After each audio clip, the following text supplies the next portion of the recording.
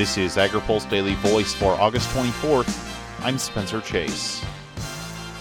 A bipartisan group of 39 senators sent a letter to EPA on Thursday calling on the agency to increase biodiesel blending levels in upcoming volume obligations. In a letter led by Senators Patty Murray, Heidi Heitkamp, Roy Blunt, and Chuck Grassley, the EPA is encouraged to go above the proposed 2.43 billion gallons of biomass-based diesel for 2020 and 4.88 billion gallons of advanced biofuel volumes for 2019. The senators say proposed increases are encouraging, but they believe the biodiesel industry can do more and that the EPA should demonstrate more confidence in the ability of the renewable fuel standard to drive growth. National Biodiesel Board Vice President of Federal Affairs Kurt Kovarik thanked the senators who led and signed the letter. He said the biodiesel industry continues to operate below capacity, which limits job creation and economic growth. The senators also call on the EPA to account for small refinery exemptions when setting the final rule.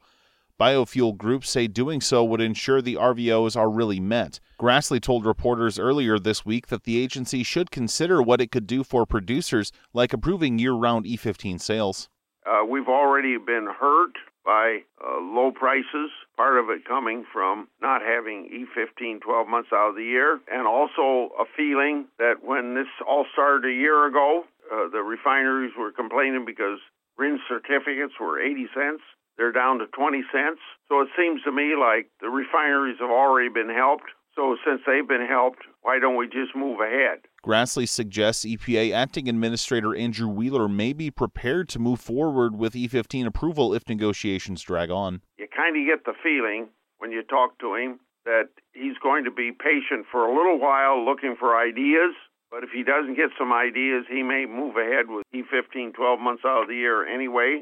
The agency is expected to announce final volumes by the end of November. Reporting for AgriPulse, I'm Spencer Chase.